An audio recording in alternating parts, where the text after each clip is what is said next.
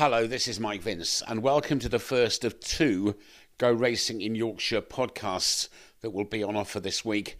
The second will be on Wednesday, and more on that in a moment.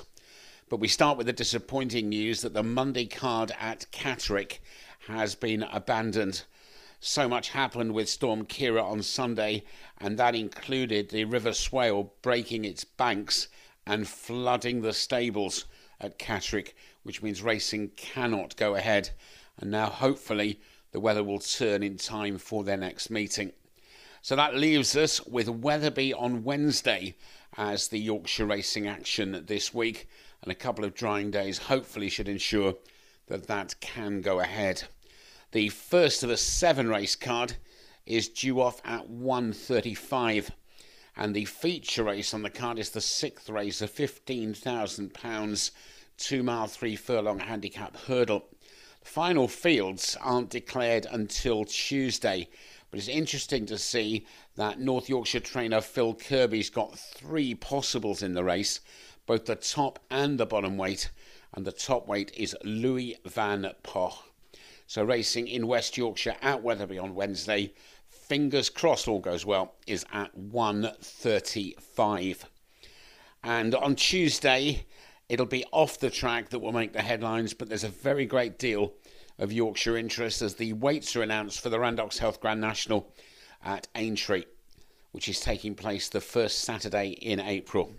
We all have so many wonderful memories of Aurora's Encore, winning it for the Smiths and for Ryan Mania. And there are 3 major horses from Yorkshire entered who will get their weights on Tuesday, and then the countdown begins in earnest. And Phil Kirby, who I mentioned about Wetherby and that meeting on Wednesday, will be very interested to see how Topville Ben is weighted. Horse that, of course, won the Roland Merrick at Wetherby over Christmas and then ran a really decent race in the graded Cotswold Chase at the last Cheltenham meeting. Sue Smith has Vintage Clouds in the race. Horse who in the past perhaps has been slightly let down by his jumping, but put in a really spectacular round to slam the opposition in the Peter Marsh Chase at Haydock. And he, of course, is owned by Trevor Hemmings, who is no stranger to winning the Grand National. And particularly of interest is Definitely Red.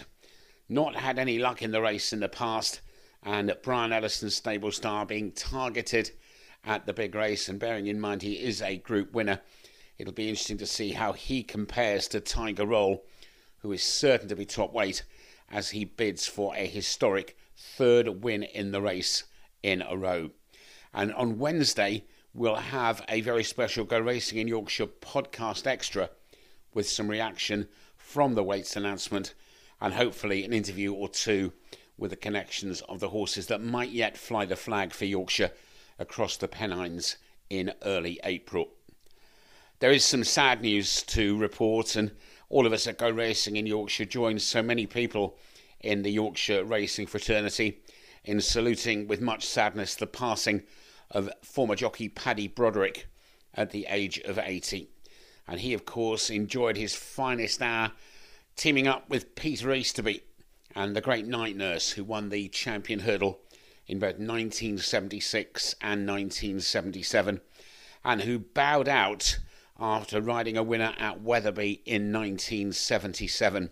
Very much part of the Yorkshire racing scene, and he will be very much missed. So as I mentioned, more on the national weights in a podcast extra on Wednesday. But for now, just a reminder, sadly, that Catterick on Monday has been abandoned, and Wetherby on Wednesday is the Go Racing in Yorkshire meeting left on this week, first of 7 at 1:35, and we hope very much that you will go racing in West Yorkshire at Wetherby this week.